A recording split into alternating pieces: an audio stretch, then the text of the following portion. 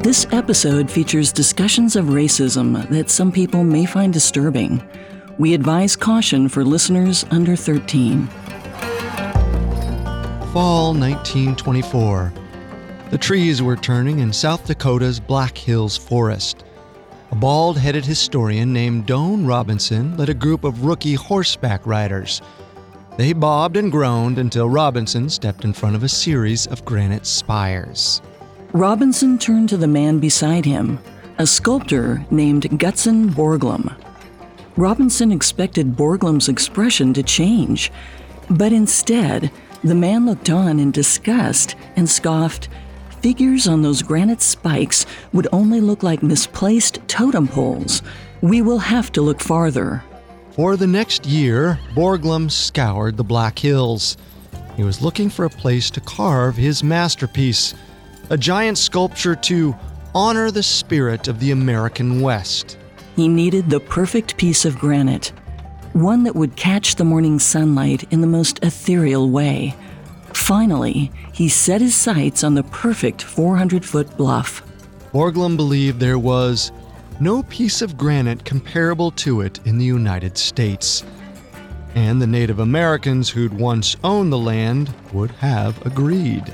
The untouched mountain was known to the Sioux people as the Six Grandfathers, a divine rock named after the ancestral spirits who appeared to a Lakota medicine man in a vision. Now, Borglum would transform their sacred granite with engravings of the men who'd betrayed them. With his construction of Mount Rushmore.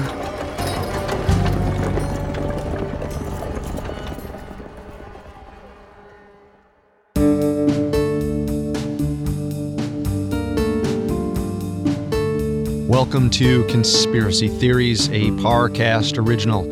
Every Monday and Wednesday, we dig into the complicated stories behind the world's most controversial events and search for the truth. I'm Carter Roy. And I'm Molly Brandenburg. And neither of us are conspiracy theorists. But we are open-minded, skeptical, and curious. Don't get us wrong. Sometimes the official version is the truth. But sometimes it's not. You can find episodes of Conspiracy Theories and all other Parcast originals for free on Spotify or wherever you listen to podcasts. To stream Conspiracy Theories for free on Spotify, just open the app and type Conspiracy Theories in the search bar. This is our first of 2 episodes on Mount Rushmore. The national landmark, which took 14 years to complete, is still a popular tourist destination in South Dakota's Black Hills Forest. This episode will cover the controversial history behind the landmark, as well as its grueling construction process. We'll also examine the contentious artist behind the project, Gutzon Borglum. Next episode, we'll explore a few conspiracy theories involving the Black Hills Forest and the secret chamber that's hidden inside the Mount Rushmore monument. We have all that and more coming up. Stay with us. This episode is brought to you by Terminix. There's one thing we can all agree on. Dealing with pests is a pain. But luckily, Terminix can help. Because when pests show up, so does Terminix. With over 95 years of experience, they have what it takes to take on any pest problem fast. So if your home or business has pests, don't stress it. Terminix it. Visit Terminix.com to book your appointment online today. That's TERMINIX.com. This episode is brought to you by BetterHelp. Bottling everything up can be really bad for you in the long run and have some terrible consequences. And this isn't a conspiracy theory. The more you let things build up, the more of a toll it can take on your mental health. I know for me, in dealing with some traumatic events in my life, I had the tendency to think, well, they've already happened. I'm okay. Other people have it worse. It doesn't matter much. And through therapy was really able to understand how those events impacted me and changed how I'd started to see the world in ways that weren't great and were sometimes making my life worse. So therapy or dealing with any traumatic events you've had might really help you in terms of how you can live in the present moment now. So if you want to give therapy a try, check out BetterHelp. It's entirely online, convenient, and flexible. It's also really easy to get started. Just fill out a brief questionnaire to get matched with a licensed therapist. Get it off your chest with BetterHelp. Visit betterhelp.com/conspiracy today to get 10% off your first month. That's BetterHelp, HELP.com/conspiracy. When you need mealtime inspiration, it's worth shopping Kroger, where you'll find over 30,000 mouth-watering choices that excite your inner foodie. And no matter what tasty choice you make, you'll enjoy our everyday low prices, plus extra ways to save, like digital coupons worth over $600 each week. You can also save up to $1 off per gallon at the pump with fuel points. More savings and more inspiring flavors make shopping Kroger worth it every time. Kroger, fresh for everyone. Fuel restrictions apply. Every year, roughly 3 million people flock to Black Hills, South Dakota to ogle Mount Rushmore. Spanning 60 feet from chin to hairline, the stoic faces of 4 American presidents loom: George Washington, Thomas Jefferson, Theodore Roosevelt, and Abraham Lincoln. But the breathtaking masterpiece is more than a work of art. Some see it as an emblem of the United States' sordid past. The Black Hills mountain range was home to the Sioux Lakotas beginning in the mid-16th century. European settlers honored and respected their land through the following century. In the 1850s, the United States government considered the Black Hills area permanent Indian country. It helped that some believed this land was unfit for civilization. They suggested the territory was hostile for outsiders because of its terrain and its inhabitants. But those rumors didn't keep white prospectors from searching for gold and other valuable minerals. In the 1860s, outsiders slowly encroached on the Black Hills region. Hungry gold miners invaded native hunting grounds. They intimidated the Lakota tribes with brutal force. The white men destroyed herds of bison, a valuable food supply for sport. The Lakota starved as they were unable to hunt or safely reach their crops. Eventually, the tribes had no choice but to retaliate. This led to a series of ugly battles that the American government needed to address. The U.S. Army tried to keep the peace between prospectors and the natives, but the cost of deploying and maintaining troops racked up quickly. These soldiers cost the government $2 million per month, about $32 million today. Lawmakers needed a better solution. To keep the peace and lower financial costs, the government signed a treaty with the Sioux and Arapaho tribes in 1868. The Fort Laramie Treaty officially established the Great Sioux Reservation, granting the Native Americans exclusive use of the land west of the Missouri River. The agreement banned white settlement in the region forever. The reservation also couldn't be sold or traded unless 75% of the men in each tribe agreed to it. However, the government didn't abide by the terms of this agreement for long, especially when there was a profit to be made. At this point, rumors of gold in the Black Hills were still just that, rumors. No one had definitely found the mineral in the area, but once the United States banned private prospectors, they thought they'd see for themselves. In 1874, Lieutenant Colonel George Armstrong Custer led the Black Hills expedition. On paper, their goal was to scout locations for a new military fort. Unofficially, Custer was searching for gold on the government's behalf. Custer was accompanied by newspaper reporters, photographers, geologists, professional miners, even a botanist. Only a few days into this trip, Custer said he found gold among the roots of the grass. His crew was quick to spread the news. Publications across the country confirmed the reports of gold in the Black Hills, which was enough to send miners, treasure hunters, and average Joes scrambling to Sioux land. Lawless towns that epitomized the Wild West sprang up in the region. Deadwood, South Dakota became a hub for gambling saloons and stagecoach robberies. The chaotic culture attracted iconic frontiersmen like Calamity Jane and Wild Bill Hickok, all there to claim their piece of the American treasure. In 1875, politicians tried to repurchase the Black Hills Reservation from the Sioux tribes, but they refused every offer. In turn, President Ulysses S. Grant ordered his troops to turn a blind eye to prospectors who searched the hills for gold. They stopped offering protection to the native residents. Instead, they did the opposite, with the government secretly awarding bounties for the tribesmen to $300 a head. That's about $7,000 today. President Grant claimed he feared for the safety of the white Americans, but they were the ones encroaching on the natives' promised land.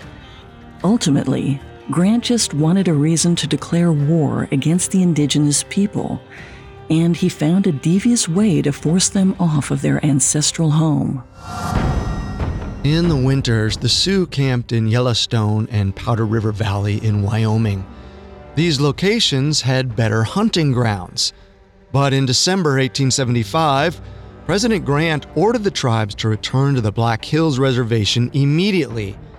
He knew that this was impossible during the harsh winter, and it could lead to starvation. Once the native people refused the order, Grant and his troops felt they had grounds to attack. They planned their ambush for the next summer. But the Native Americans had secret intel. In late spring, the Sioux had their annual sun dance. The ritual included an offering of prayers to the Great Spirit, meant to elevate the tribe to a higher spiritual plane. During the ceremony, Lakota tribal leader Sitting Bull experienced a divine vision. Later, Sitting Bull described what he'd seen. Soldiers riding upside down into camp, falling off their horses and dying before they could attack. He added that none of their bodies had ears because white men never listen. Sitting Bull's vision came to pass in June 1876. He and Lakota war leader Crazy Horse faced General Custer at the Battle of the Little Bighorn. Custer was extremely outnumbered. The Native Americans massacred Custer and his 7th Cavalry, killing everyone and everything except for a few army horses. Unfortunately, the American government didn't back down. Numerous battles followed, and the Sioux tribe never won another victory. The next month, President Grant presented a new treaty. Again, it called for the Native Americans to give up the Black Hills. Grant didn't allow any tribesmen who'd fought in the Battle of the Little Bighorn to sign. And if any approved signatories refused, they'd no longer receive food and provisions from the government, which many tribes relied upon. The government also threatened to take all of their weapons and horses if they didn't comply. Essentially, the Sioux had two options: hand over the reservation or starve. Even so, only 1/10 of the tribe signed the treaty, which Congress swiftly approved. That's far fewer than the 3/4 legally required for the measure to pass. Over the next 12 years, the government forced the Sioux to evacuate the Black Hills. Politicians then divided the native land amongst the tribe's enemies. In the early 1900s, white Americans and their businesses expanded westward. This included Harney Peak Tin Mining, a New York company. They sent their lawyer, Charles Rushmore, to scout the Black Hills. Rushmore couldn't help but be charmed by a large granite mountain that loomed over the ponderosa pines, like Zeus peering down from Mount Olympus. Rushmore asked his guide if the mountain had a name, but the guide wasn't sure. In reality, the natives called it the Six Grandfathers. A Sioux medicine man named Nicholas Black Elk had given the bluff its title a century and a half earlier. Elk said the name was inspired by a vision where he saw 6 sacred directions: north, south, east, west, above, and below. He said these directions represented a deeper understanding of love, kindness, and wisdom, the same qualities you might find in a grandfather. Rushmore's guide didn't know any of this, so he told the wealthy mogul the mountain had never had a name. Then the guide proposed they call it Mount Rushmore, in this lawyer's meaningless honor. Just like that, the last traces of the Sioux culture disappeared from the Black Hills, like ash in the wind. This loss led to a chapter of economic growth for settlers. All of the new businesses in the area inspired South Dakota's state historian, Doane Robinson, to attract more tourists. He believed that a giant art piece in the South Dakota mountains would be a captivating draw. Robinson specifically wanted the work to honor significant American heroes, early settlers and Native Americans alike. So he found the most inspiring location in the Black Hills. It was called the Needles, a set of smooth granite spindles that sliced through the sky. Robinson could already envision it. Thousands of people flocking to the state to admire his American landmark. Except the artist he hired had more controversial ideas. Coming up, Robinson hires a member of the Ku Klux Klan to bring his vision to life.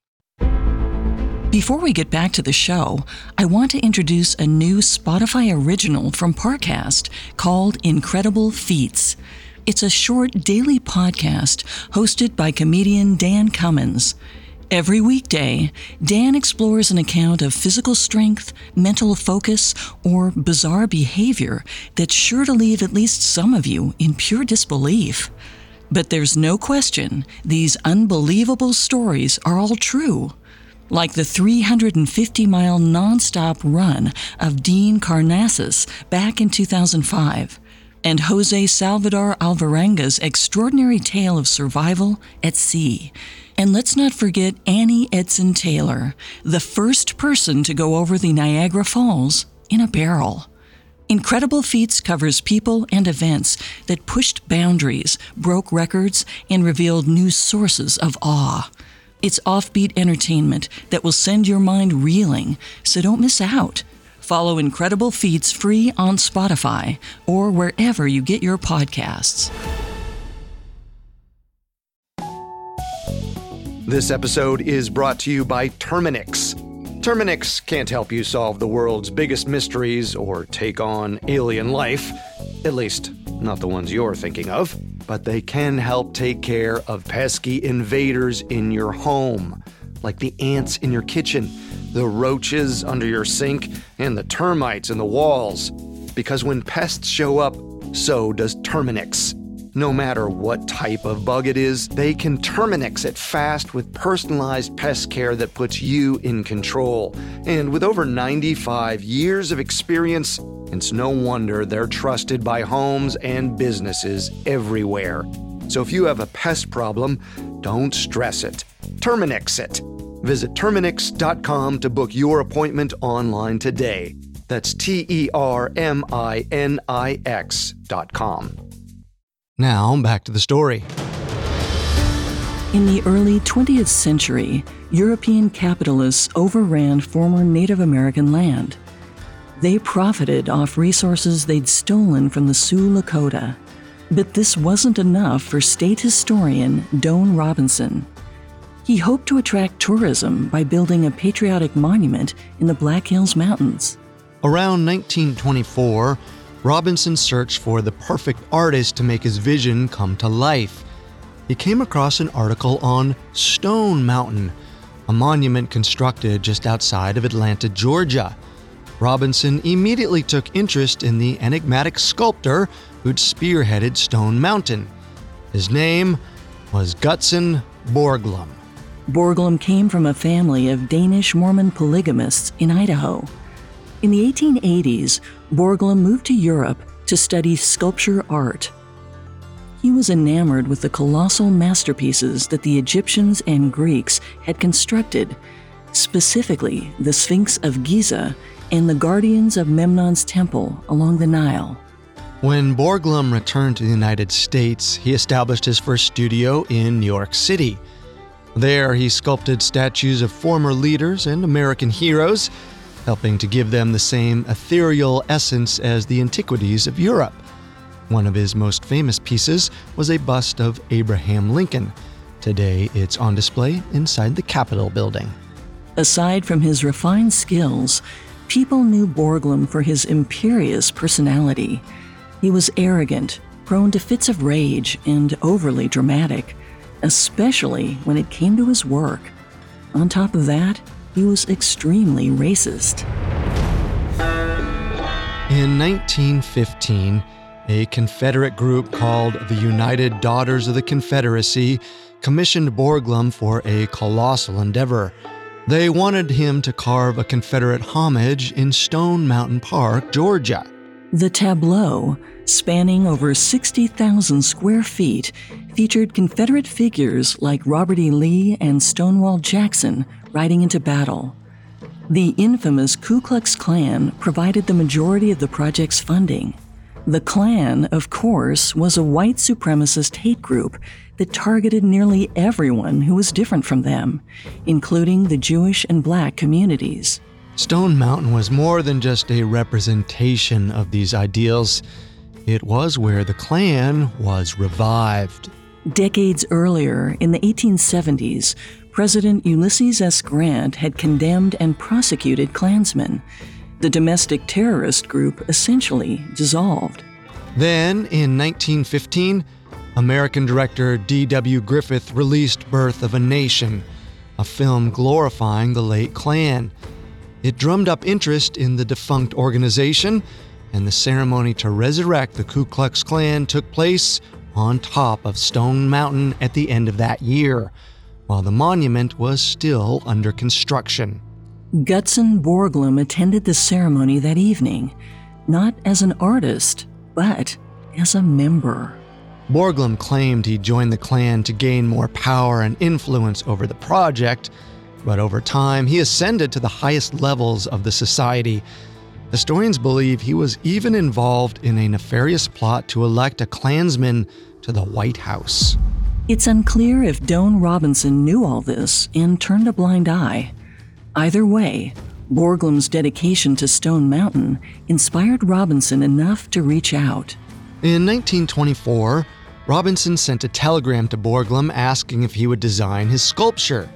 He warned him that they had not yet secured funding, but felt confident they could raise the money. Borglum replied that he was very interested and would come to Black Hills by September. When the two finally met, Robinson told Borglum about his vision.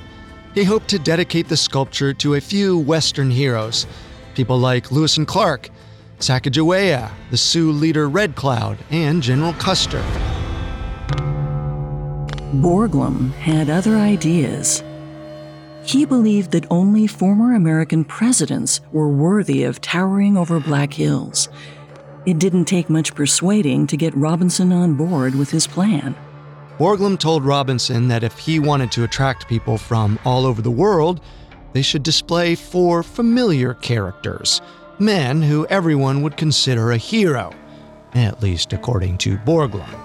In Borglum's words, the 4 men he chose symbolized the founding, growth, preservation, and development of the United States. They represented the principles that were supposed to make the country great, unifiers that all Americans could idolize. He selected George Washington to represent the arduous road to independence, Thomas Jefferson to commemorate the country's westward expansion and economic growth, Abraham Lincoln symbolized American unity and equality for all, and Theodore Roosevelt signified the promise and future of the nation. Unfortunately, these presidents' legacies didn't match up with those principles. George Washington and Thomas Jefferson both owned slaves. Lincoln approved a military order for 38 Native American warriors to be hanged during the U.S. Dakota War of 1862. And Roosevelt once publicly supported Philip Sheridan's statement that the only good Indian is a dead Indian. Nonetheless, Robinson praised Borglum's idea, and he was eager to show the sculptor the site he'd chosen for the project. When Robinson and Borglum arrived at the Needles, Borglum was less than impressed. the thin granite spires didn't provide enough surface space for the grandeur of his vision. Robinson again caved to Borglum's suggestions and allowed him to scour the Black Hills in search of a better rock. It would be another year before Borglum found what he was looking for, the 500-foot mountain natives called the Six Grandfathers. Robinson loved the new location, but he had to defend the decision to city officials and the local press. Many were disappointed to hear it was on a roadless area of the Black Hills, making it difficult for people to visit. Others had ethical qualms with the project. In November 1924, journalist Cora Johnson for the Hot Springs Star wrote a piece on Robinson's pet project. She argued that the natural landscape of the Black Hills was enough of a draw. The park didn't need juvenile ornamentation to attract visitors. To her, the monument was nothing more than an act of machismo. She promised her readers she'd do whatever she could to halt the project. Robinson publicly attacked Johnson over her remarks. He claimed that God only makes a Michelangelo or a Gutzon Borglum once in 1,000 years. He felt all citizens of South Dakota should be grateful to live within close proximity to Borglum's masterpiece. And yet the press sided with Johnson. This presented a major problem for Robinson, who needed private donations to fund the project. In the 1920s, South Dakota was very underpopulated. Unlike the big cities on the East Coast, many Dakotans were low to middle-class workers without disposable income. Nonetheless, Borglum and Robinson hosted a dinner party in the fall of 1925 to see what they could squeeze out of local businessmen. Surely everyone would want to say they'd helped finance an American monument. Borglum stood during the meal to say he and Robinson needed $50,000. That's close to $750,000 today. Not only did the businessmen scoff at Borglum's demands, they were insulted. There was no way their hard-earned money was going to this egomaniac's passion project.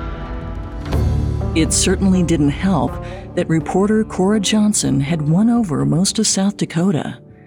By the end of 1925, she'd rallied an impressive force against the project, deeming it fiscally irresponsible and a devastating blow to the state's environment. Any locals who wanted to contribute were terrified that Johnson would expose them. Even donations from outside South Dakota were hard to get, thanks to Borglum's brutish reputation.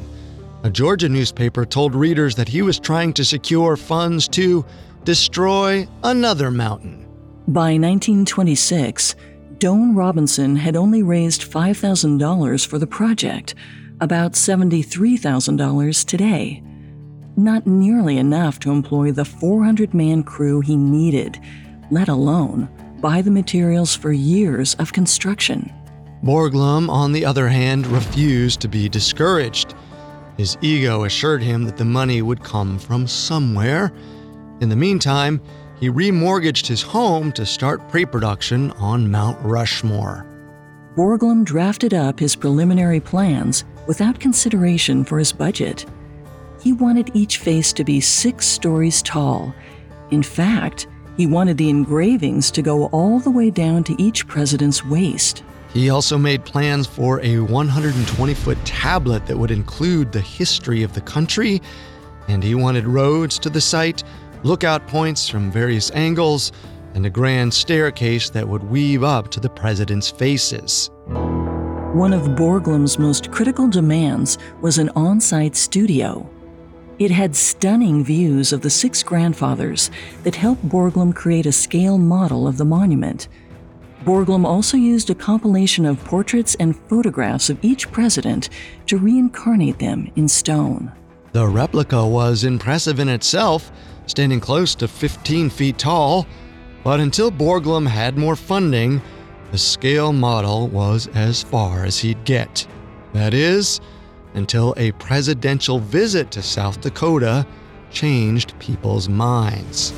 In 1927, the news of Mount Rushmore piqued President Calvin Coolidge's interest. he decided the Black Hills Forest was the perfect place for his family's summer vacation. Citizens in the Black Hills area were overcome with patriotic pride. If Coolidge was excited about Mount Rushmore, perhaps other celebrities and politicians would take interest in it as well. Coolidge's support for the monument changed people's minds. The project received an influx of donations. By the time the president arrived that summer, Borglum had raised $42,000 for the project, equal to more than $500,000 today. During a private moment between Coolidge and Borglum, the president asked who was financing the work. Borglum replied, "These farmers are paying for it." Coolidge was taken aback. He knew that local citizens weren't in a place to pay for Borglum's art project, nor should they be asked to. The commander-in-chief told Borglum to visit him when he returned to Washington. He'd put together some federal funding for the monument. Meanwhile, Borglum cashed the few checks he'd received from private donors, which were enough to get the project up and running. He was confident that the money from Coolidge would come through.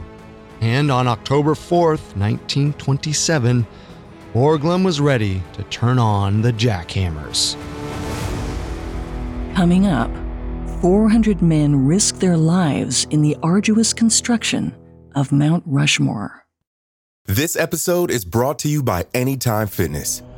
Forget dark alleys and cemeteries. For some, the gym is the scariest place of all, but it doesn't have to be. With a personalized plan and expert coaching, Anytime Fitness can help make the gym less frightening. Get more for your gym membership than machines. Get personalized support anytime, anywhere. Visit AnytimeFitness.com to try it for free today. Terms, conditions, and restrictions apply. See website for details. Now, back to the story.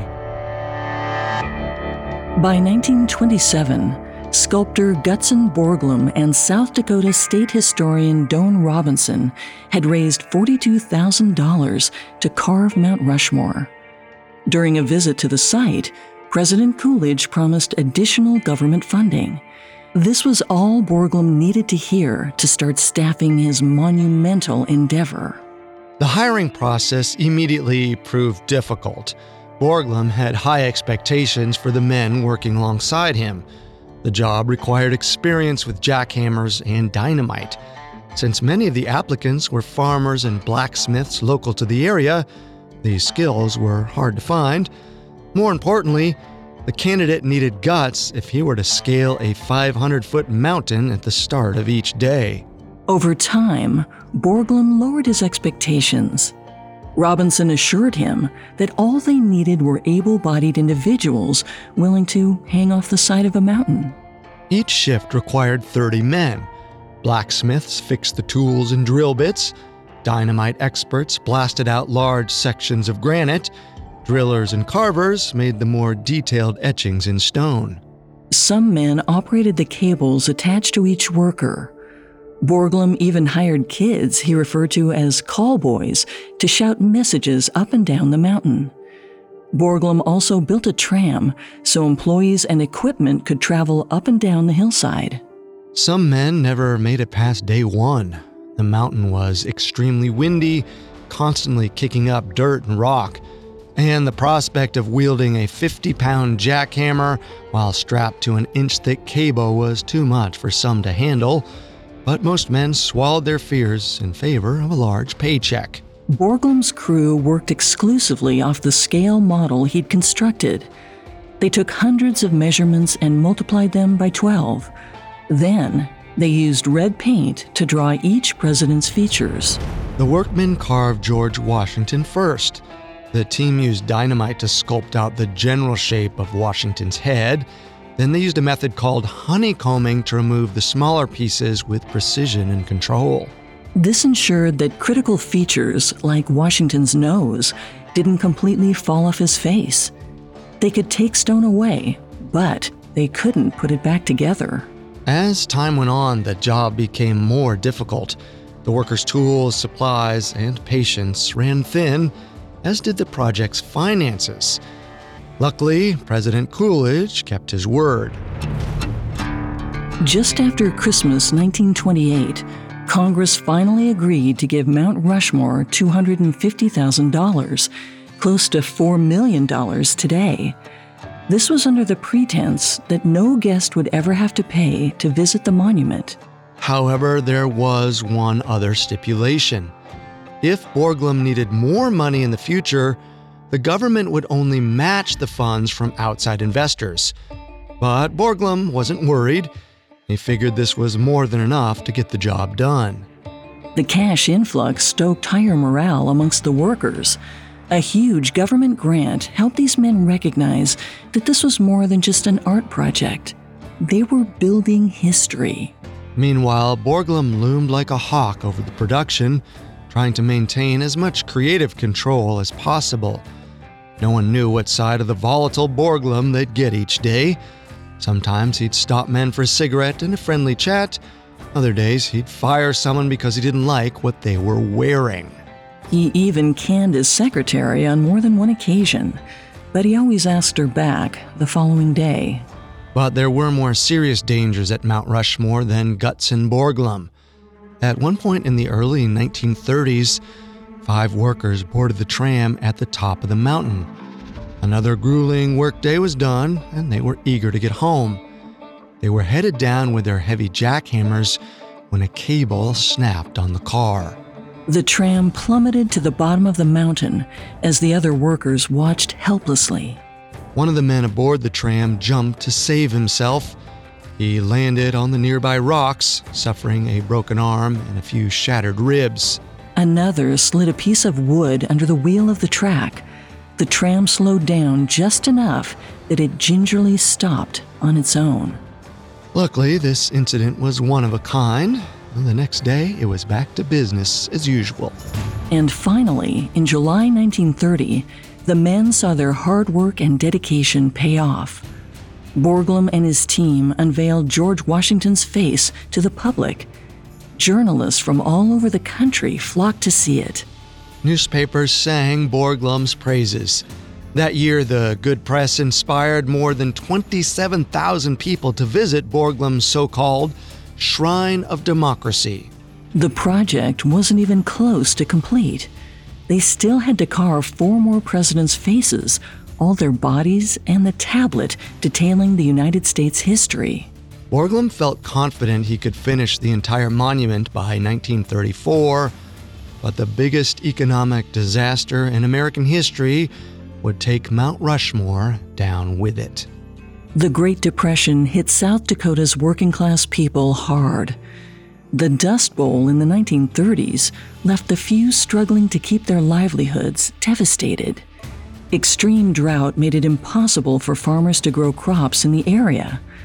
Since agriculture was one of the leading markets in the Black Hills, many people moved elsewhere for work.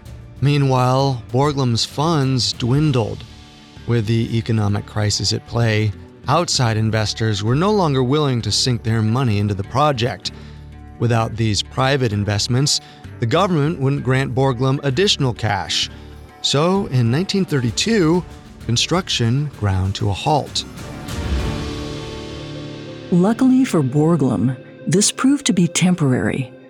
He had a fan in South Dakota Governor turned State Senator Peter Norbeck. Norbeck took great pride in what Mount Rushmore had done for South Dakota's economy. He used his power and influence to secure permanent funding. After some negotiations, President Hoover agreed to give the project another $100,000. All Norbeck had to do was turn the Black Hills Forest into a national park. This way, Borglum could siphon even more money out of the park protection funds. It was a win-win. But Borglum was less than pleased with this arrangement. He told Robinson and Norbeck that he hated being under the watchful eye of the government. Unfortunately, if Borglum wanted to see his project completed, he didn't have another choice. Borglum also needed extra help on the project, someone he could trust. In 1934, he invited his 22-year-old son Lincoln to help oversee construction. Workers found Lincoln to be a wonderful go-between. Unlike his father, Lincoln never got upset with the employees. In fact, he praised them. constantly thanking them for their dedication to his father's legacy. Borglum groomed Lincoln to take over many of the day-to-day tasks.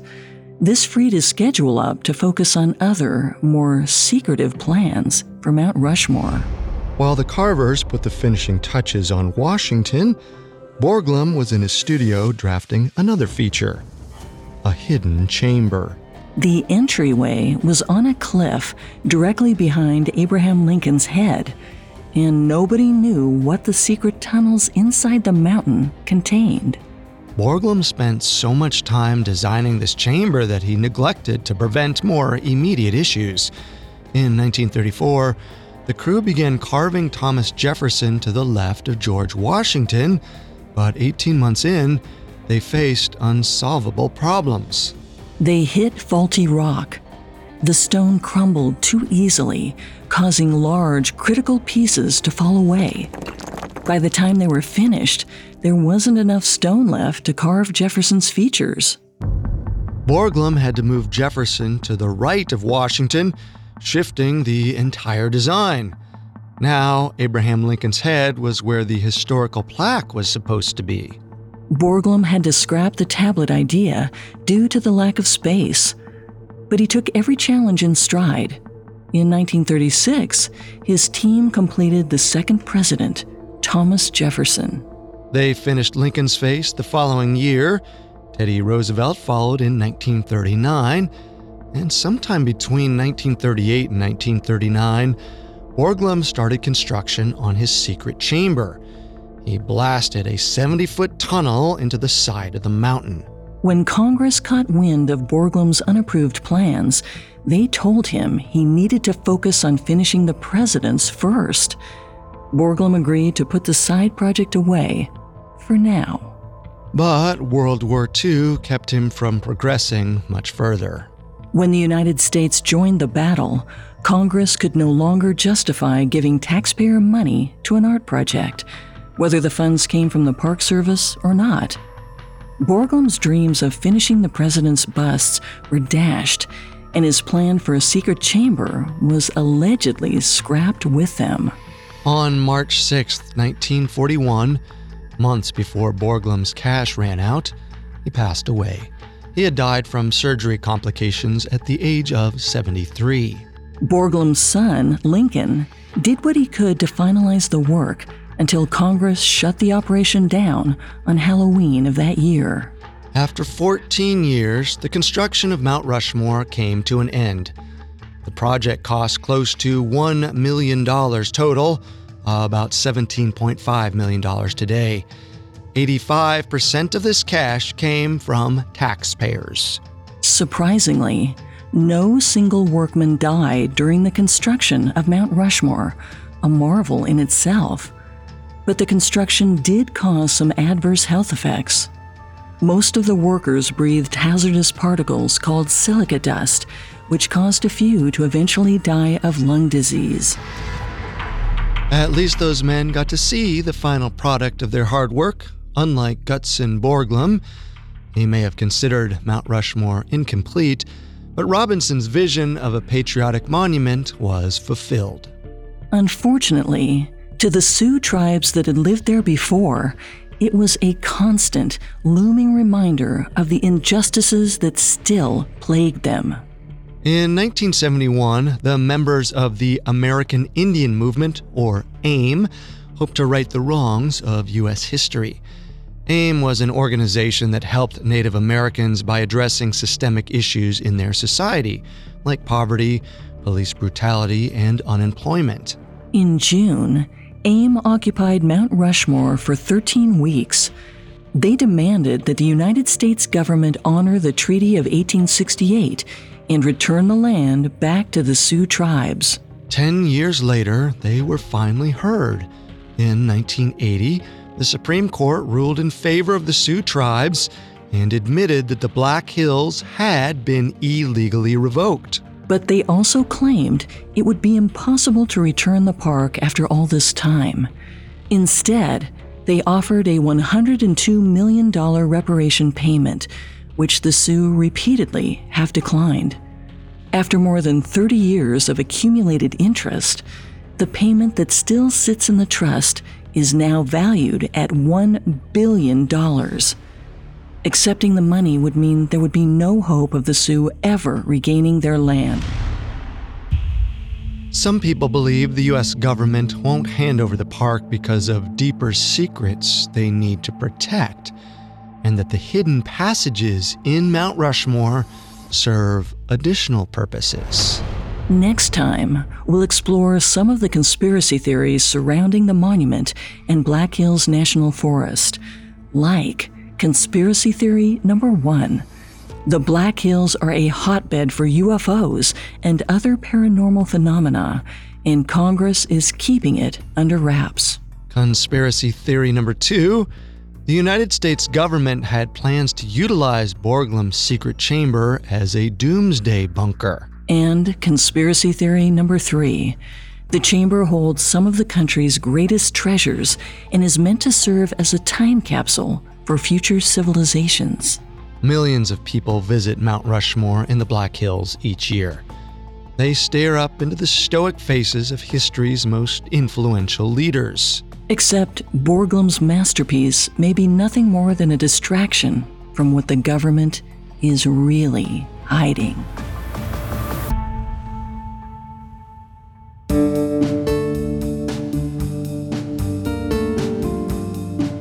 Thanks for tuning in to Conspiracy Theories. We'll be back with part 2 to explore the theories surrounding Mount Rushmore. You can find all episodes of Conspiracy Theories and all other Parcast originals for free on Spotify. Not only does Spotify already have all of your favorite music, but now Spotify is making it easy for you to enjoy all of your favorite Parcast originals, like Conspiracy Theories, for free from your phone, desktop, or smart speaker. To stream Conspiracy Theories on Spotify, just open the app and type Conspiracy Theories in the search bar. Until then, remember, the truth isn't always the best story. And the official story isn't always the truth. Conspiracy Theories was created by Max Cutler and is a Parcast Studios original.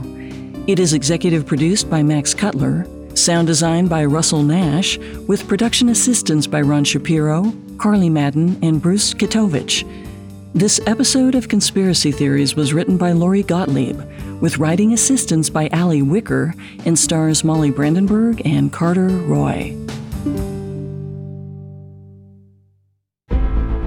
Remember to follow Incredible Feats for mind-reeling stories of strength, focus, and achievement.